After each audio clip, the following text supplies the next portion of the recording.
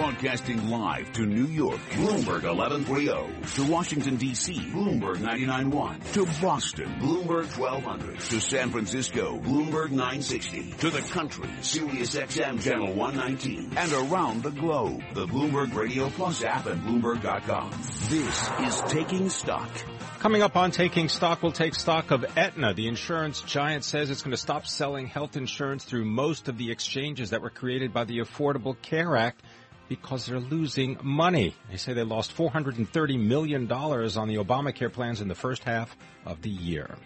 We'll be speaking to Les Funtleyder from E Squared Asset, one of the best on this in the business. Another one of the best in the business. That's our own Charlie Pellet. He's in the Bloomberg Newsroom with the Bloomberg Business Flash. And I thank you, Kathleen Hayes. Thank you, Pim Fox. Aetna shares down now by 0.4%, 118.70 right now on shares of Aetna. Home Depot posted second quarter profit up 9.3%. Also boosted its earnings forecast for the year as Americans continue to spree of spending on their houses. Michael Lasser is an analyst at Home Depot. He was interviewed today on Bloomberg Radio. We would characterize this as an inline quarter. And yes, they did slow sequentially, but that was fully expected. The first quarter was benefited from some abnormally warm weather in the spring. So this is more typical of what you're going to find at this state of the cycle. We do think that we're still in the middle stages of the home improvement cycle, and this can last for a while. So 5.4% growth that they saw in the U.S. is a good number. And Home Depot shares, they're down now by 0.6%. Rival Lowe's down 0.3%.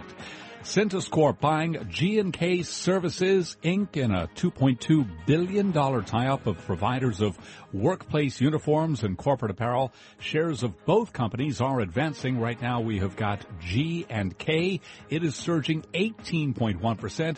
Cintas is up 5.9%. Hanes Celestial Group, a supplier of organic and natural products to Whole Foods Market and other grocers, plunging the most in more than 15 years after delaying financial results on accounting concern and abandoning its full-year targets.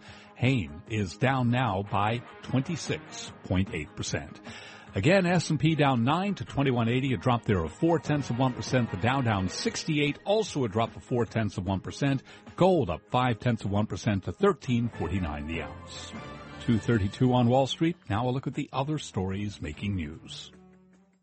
Thank you, Charlie. From the Bloomberg Newsroom, I'm Ramey Inocencio. It's day 2 of a scheduled 3-day trial involving Donald Trump in West Palm Beach, Florida. Bloomberg's Bob Moon reports. Golfers claim the billionaire real estate tycoon shafted them on membership dues, but Trump, in a video deposition, contended his words shouldn't always be taken at face value because sometimes, as he put it, it's called negotiation. He conceded he told some members that despite what their contract said, they were no longer welcome to use the facilities while they awaited refunds after he took over what's now Trump National Golf Club Jupiter. And while he's boasted in the past, I think I've been very good for golf. I've taken places that were in trouble, and I've turned them around. He said in his deposition his son handled negotiations with members, and he didn't exactly know what the letter he sent out actually meant. Bob Moon, Bloomberg Radio. Louisiana Governor John Bell Edwards is describing the deadly flooding in the state as historic and unprecedented. He reassured residents today that emergency crews are working around the clock to help anyone in trouble. Nobody has been forgotten. This is a very difficult situation to get response out as quickly as we would like to. The flooding has killed 8 people and affected at least 40,000 homes. Pennsylvania's Attorney General, Democrat Kathleen Kane, has resigned 1 day after her perjury conviction in a grand jury leak case. Kane was accused of leaking grand jury secrets to embarrass a rival prosecutor who she blamed for a critical news article. And a man suspected of gunning down an imam and his friend as they left a New York City mosque will be in court today. Police have charged Oscar Morel with second-degree murder and criminal possession of a weapon. Global news 24 hours a day, powered by more than 2,600 journalists and analysts in more than 120 countries. I'm Ramey Inocencio. This is Bloomberg. Charlie. And we thank you. And again, recapping the Dow, the S&P, NASDAQ, all moving lower. S&P 500 index down 9 to 2180, a drop there of 0.5%. I'm Charlie Pelleton. That's a Bloomberg Business Flash.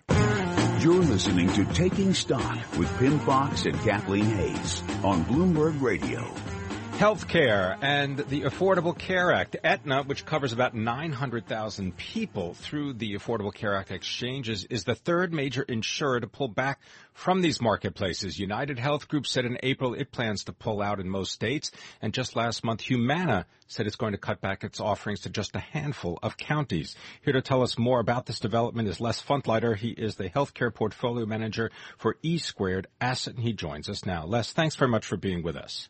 Thank you for having me. All right. Now, when you wrote your book in 2009, Healthcare Investing, Profiting from the New World of Pharma, Biotech, and Healthcare Services, did you foresee a time when the major insurance companies would pull out of these government exchanges?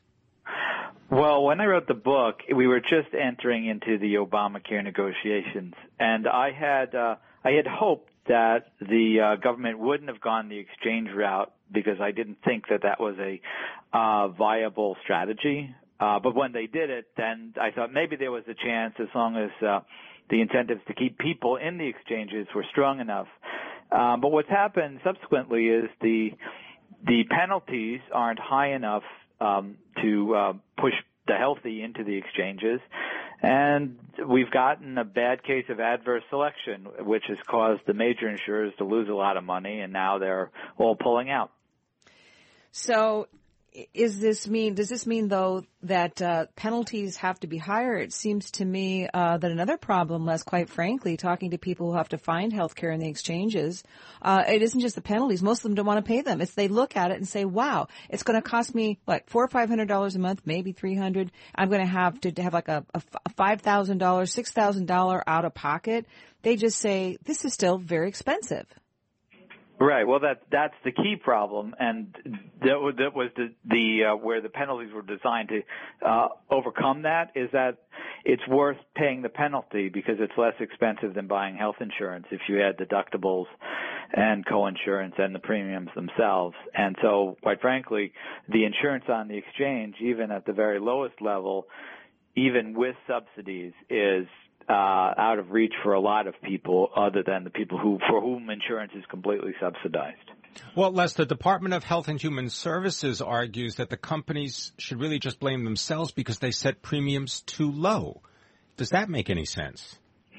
Well, the government put together what's called the 3 Rs, which are basically risk adjustments to help encourage insurance companies, because they didn't have experience on the exchanges before, to enter the markets. So they didn't have any experience. And I would add also that the exchanges, and this I think is the government's fault, is based on something of a faulty premise that there were a lot of healthy young people that wanted to buy insurance, and that turned out not to be the case. So it is true that they set them low, but they were encouraged to set them low, and now in order to make a profit, they have to, or at least break even, they have to raise insurance to the point where premiums are unaffordable. And you're seeing that with Aetna today, but as you noted, Humana and United have also pulled out of the exchanges, and it would seem to me that there will be more to come. Interesting. I know I saw a study a couple years into the Affordable Care Act noting that actually younger people are much more likely to avail themselves of mental health services, and that was actually erasing any savings that might have come by enrolling more younger people. What about if the exchanges weren't state by state? Would it help if it was just one national exchange? There's that excuse, oh, well, why would you pay the same for a heart transplant in Georgia as New York City? But, you do that with car insurance. Why isn't it that way with health care?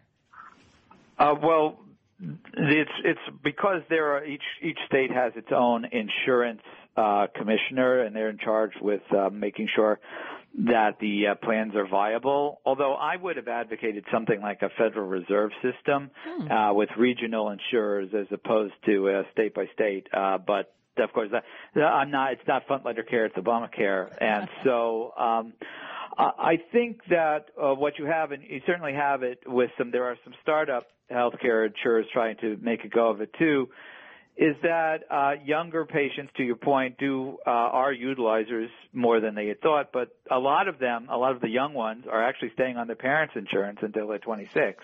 So you're and then hopefully they're employed and they're on employer insurance. So you're really losing out on a lot of the healthy people to offset the sick people who, now that insurance is available, are joining onto the plans. And I'd also add that it appears that a lot of people get sick, get insurance, and then once they're well, they hop off the exchange. And we've seen a lot of that happening, and there doesn't seem to be a remedy for that.